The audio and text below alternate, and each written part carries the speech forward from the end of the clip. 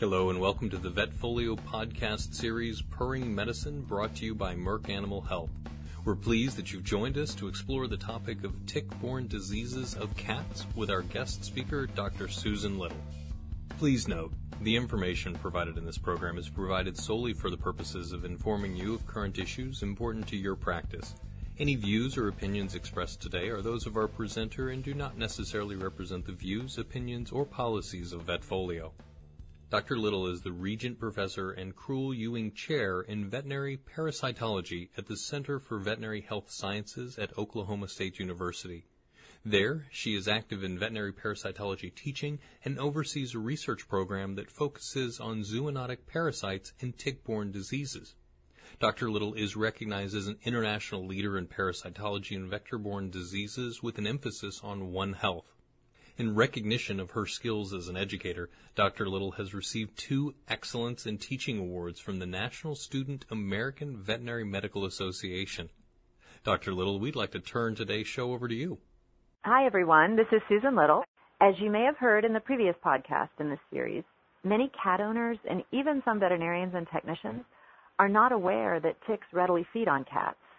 But they do, and not only do ticks happily attach to cats that come in contact with them, but ticks transmit serious pathogens to cats, some of which can even cause fatal disease. So we really have to take ticks and tick-borne diseases seriously in cats because the consequences of not doing so can be fatal. Many of us are familiar with tick-borne infections in dogs, but it probably won't surprise you that we can't extrapolate directly from dogs to cats when it comes to tick-borne disease. Cats and dogs do share some infections, but even those pathogens appear to behave differently in the feline host, and so the recommendations for managing them will differ as well. Cats can acquire a number of different infections from ticks. The most serious is cytozoan felis, the cause of feline cytozoonosis, that severe, often fatal disease seen in cats in the south central and southeastern United States, where the tick vector, the Lone Star tick, has very high populations. Another tick-borne disease, though, that we see in cats is Anaplasma phagocytophilum. Like dogs, cats will develop disease with anaplasma when they're infected from the deer tick or the black-legged tick vector. So those are the 2 most common infections that cats get from ticks, but there's a number of others, ehrlichiosis, tularemia, borreliosis, even tick paralysis, that can be of concern in certain areas and with specific patients. So we'll start with cytozoonosis. It's probably the most feared of all the feline tick-borne diseases, and for good reason. Infection with cytozoan in cats causes a severe acute disease with high fever and dyspnea. The dyspnea is due to the presence of these rapidly developing schizonts in the pulmonary macrophages. And then many affected cats will develop icterus, sometimes severe icterus. Disease progresses really quickly, and the fatalities usually occur within just a few days of first development of clinical signs. Now, we have learned a lot about cytozoonosis in recent years, and really, much of what we understood about this disease 20 years ago or even 10 years ago has changed. Historically, the infection was called bobcat fever in reference to that wild reservoir host that was so important epidemiologically. But we know that domestic cats can be persistently infected, that they can serve as a source of infection to ticks that go on to infect other cats. And so there's also an urban or peri-domestic cycle in which cats serve as the reservoir host. We also have learned that although Dermacentor variabilis was shown to be a competent vector historically, a much better vector, more efficient and more important epidemiologically, is Amblyomma americanum, the Lone Star tick. And we see that disease of cytozoonosis in cats really corresponds both seasonally and geographically to when and where Lone Star ticks are active. So cases of cytozoonosis will increase at times of the year when the adult ticks are questing in the spring and summer, and when the nymphs are out in the summer and fall. And then also geographically, we'll see cases reported more commonly in the central and middle south in the United States where those Lone Star tick populations are highest. Even on a local level, infections of cytozoonosis are associated with wooded areas where cats are more likely to encounter Lone Star ticks. We also know that cats can survive cytozoan felis infection, and that's a change. In the late 80s and early 90s, the disease was considered uniformly fatal for cats. And often, once a diagnosis was made, Euthanasia was recommended because the outcome was all but certain. But now we do have treatment options, and many cats with cytozoonosis can survive the infection with supportive care, with aggressive treatment, and probably with a bit of luck as far as the inoculum dose that the cat received or the strain that it's infected with. Cytozoonosis is still a guarded prognosis. It's terrible news for the cat and the owner, but we do now have a chance of recovering many of these patients. Diagnosis of cytozoonosis is still achieved in practice the traditional way. We examine blood smears for puroplasms, that ring stage that's found in the erythrocytes on stained preparations of blood smears. But PCR has been shown to be much better for confirming the infections early. And in fact, in experimental infection studies, PCR can identify an infection even before the onset of clinical signs, a day or two earlier.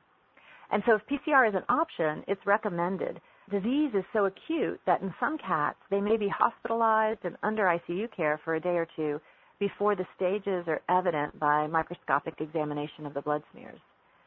PCR-based surveys of cats in areas where cytozoan is actively circulating in nature have also led us to understand that many cats harbor the infection and appear to be managing that infection well. Now, that's a concern from the perspective of there's another reservoir for ticks that will infect other cats, but it's also encouraging in that it shows that domestic cats can and do survive infection with cytozoan felis. Recommended treatments for cytozoan is a combination of atovaquone and azithromycin together with really good supportive care. We used to use imidacarb and enrofloxacin, and if you're unable to source atovaquone and azithromycin, that may be your only option, but it's not currently the recommended approach due to issues of efficacy. Both atovaquone and azithromycin are given orally, although you can administer the azithromycin as a slow infusion intravenously if the cats won't tolerate the oral treatment. Regardless of the approach with chemotherapeutic treatment, keeping the cats in a warm, quiet, dark environment, really trying to minimize stress as much as possible, and then providing nutritional support as needed is the best approach. They won't all recover. Cytozoonosis is really a terrible disease in cats still, and it's one of the main reasons tick control is so important to protect cats from infection. But some of them do recover, and so it can be worth the effort if the owner is supportive and if the condition of the patient allows treatment. The other major tick-borne infection of concern in cats is Anaplasma phagocytophilum, and that causes disease, in a number of different hosts, including people and dogs and horses, but also cats. The distribution of disease to Anaplasma is different than that seen with cytozoan because the vector tick is different. Anaplasma phagocytophilum is transmitted by Ixodes species ticks, so deer ticks, including Ixodes scapularis in the eastern and midwestern U.S. and Ixodes pacificus on the west coast. Those of us working in tick-borne infections are pretty sure that infections with Anaplasma phagocytophilum are under-recognized in cats. But when they are diagnosed and reported, cats often develop fever, lethargy, arthritis. They'll have enlarged lymph nodes, inflamed conjunctiva. They'll even develop neurologic signs associated with this infection. Diagnosis is usually achieved by specific serology, and we can use some of the same assays available for dogs in cats. PCR, which works well in dogs to confirm Anaplasma infection, may be less rewarding in cats. It isn't clear why, but cats could sequester the organisms or just harbor a lower rickettsemia that limits our ability to detect the agents in peripheral blood. And so for those reasons, and because we aren't sure when the cat presents with clinical disease exactly when the infection occurred, it's recommended that in sick cats, diagnosis is pursued through a combination of serology and PCR testing. We do use doxycycline in cats to treat Anaplasma phagocytophilum, just as we do in dogs, along with supportive care, as indicated by the overall clinical condition.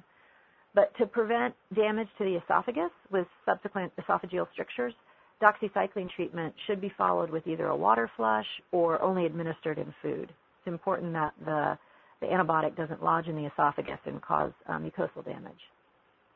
There's other tick-borne infections that have also been described in cats, although their significance for feline health is not necessarily entirely clear. Ehrlichiosis, for example, has been described in feline patients in reports of case series and in individual cases in the literature. We don't know how common feline ehrlichiosis may be, but as you might expect, cats with disease are reported to develop fever, anorexia, joint pain, and lethargy. The cases in the literature have been confirmed by both serology and PCR, And as with Anaplasma, we can use some of the canine assays available for detecting antibodies to Ehrlichia in dogs with feline samples. And we also have to really look at PCR because PCR can allow confirmation of a suspected case of feline ehrlichiosis, although it's more rewarding if you pull the sample for molecular assay before starting administration of the doxycycline antibiotics. There's another tick-associated pathogen, Francisella tularensis, the agent of tularemia, and we do see cases of tularemia in cats, especially in the Midwest, in the central part of the country. In fact, cats are very susceptible to Francisella infection, although it's usually thought to be associated with contact with rodents or rabbits. But ticks do transmit the bacteria, including Lone Star ticks and Dermacenter or wood ticks. So cats that are outside hunting and coming into contact with wildlife may also acquire tularemia either directly from the rabbits and rodents or through a tick bite or the bite of another infected arthropod vector. When that happens, we'll see fever, severe depression, enlarged lymph nodes and spleen, even oral ulcers. Tularemia is a notifiable zoonosis, and so confirmation and reporting of the infection in cats is important.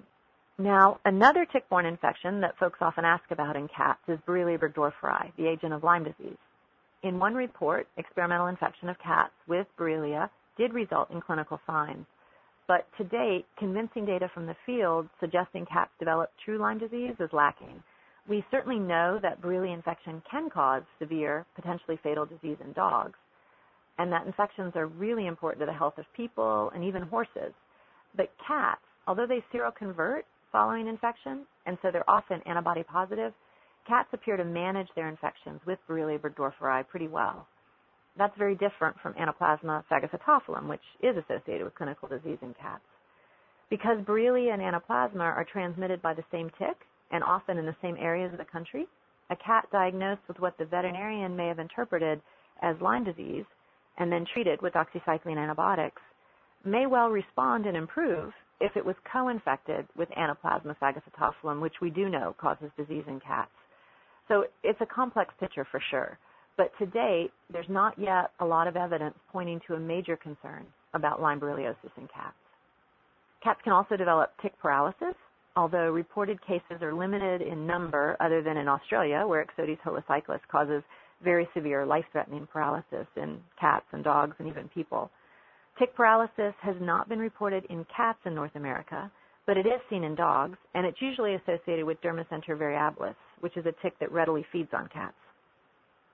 So what do we do about preventing tick-borne disease? So much better than having to treat or try to manage the infections after they occur, especially with an infection like Cytozoan felis. But unfortunately, there are no vaccines for any of the tick-borne infections in cats. What we do have, though, are tick control options. Now, the product choices are admittedly limited compared to what's available for dogs, but the good news is that using tick control in cats has been shown to prevent transmission of disease agents from ticks to cats. As you may have already heard in that earlier podcast, currently, tick control options for cats include fipronil, etofenprox, and flumethrin imidacloprid collars.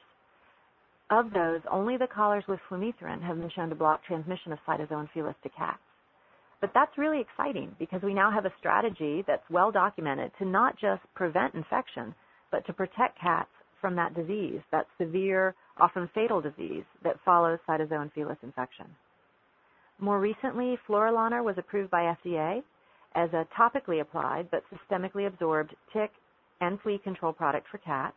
We haven't seen publications yet about if it can also block transmission of Cytozoan felis, but we know that using the dog Florilana product, Bravecto, that's already available, that product prevents transmission of babesiosis to dogs. And so we're hopeful that we'll see a similar benefit for cats in preventing transmission of cytozoonosis agent. For the other infections like Anaplasma phagocytophilum, we don't yet fully know, but there's another isoxazoline, seralaner, which is in the same class as Florilana, and it's been shown to block transmission of Anaplasma phagocytophilum and Borrelia burgdorferi to dogs. So indications are encouraging that we may see the same benefit with this class of products for cats. As with preventing ticks, one of the best tools we have for protecting cats from tick-borne infections is keeping them indoors. But that approach isn't always an option. The owner and even the cat may not cooperate. And ticks can be introduced into the home, hitchhiking in on the fur of dogs or the clothing of people, and that puts indoor-only cats at risk. So fortunately, we have tick control options to protect cats, not just from the ticks, but, as this growing evidence suggests, also protecting them from some of the infections the ticks transmit. If you'd like more information on ticks and tick-borne infections in cats, as well as parasites and parasite control recommendations for cats and dogs, I encourage you to check out capcvet.org, the website of the Companion Animal Parasite Council. Thanks again for listening to this podcast. If you enjoyed it and haven't yet listened to the first one in the series focused on ticks on cats, please feel free to open that one as well. And I really hope it was helpful. Thank you. And with that, we must conclude today's Vetfolio podcast on tick-borne diseases of cats. We hope that you've enjoyed this second in our 4-part series. On behalf of Vetfolio and Merck Animal Health, thank you for participating in today's podcast.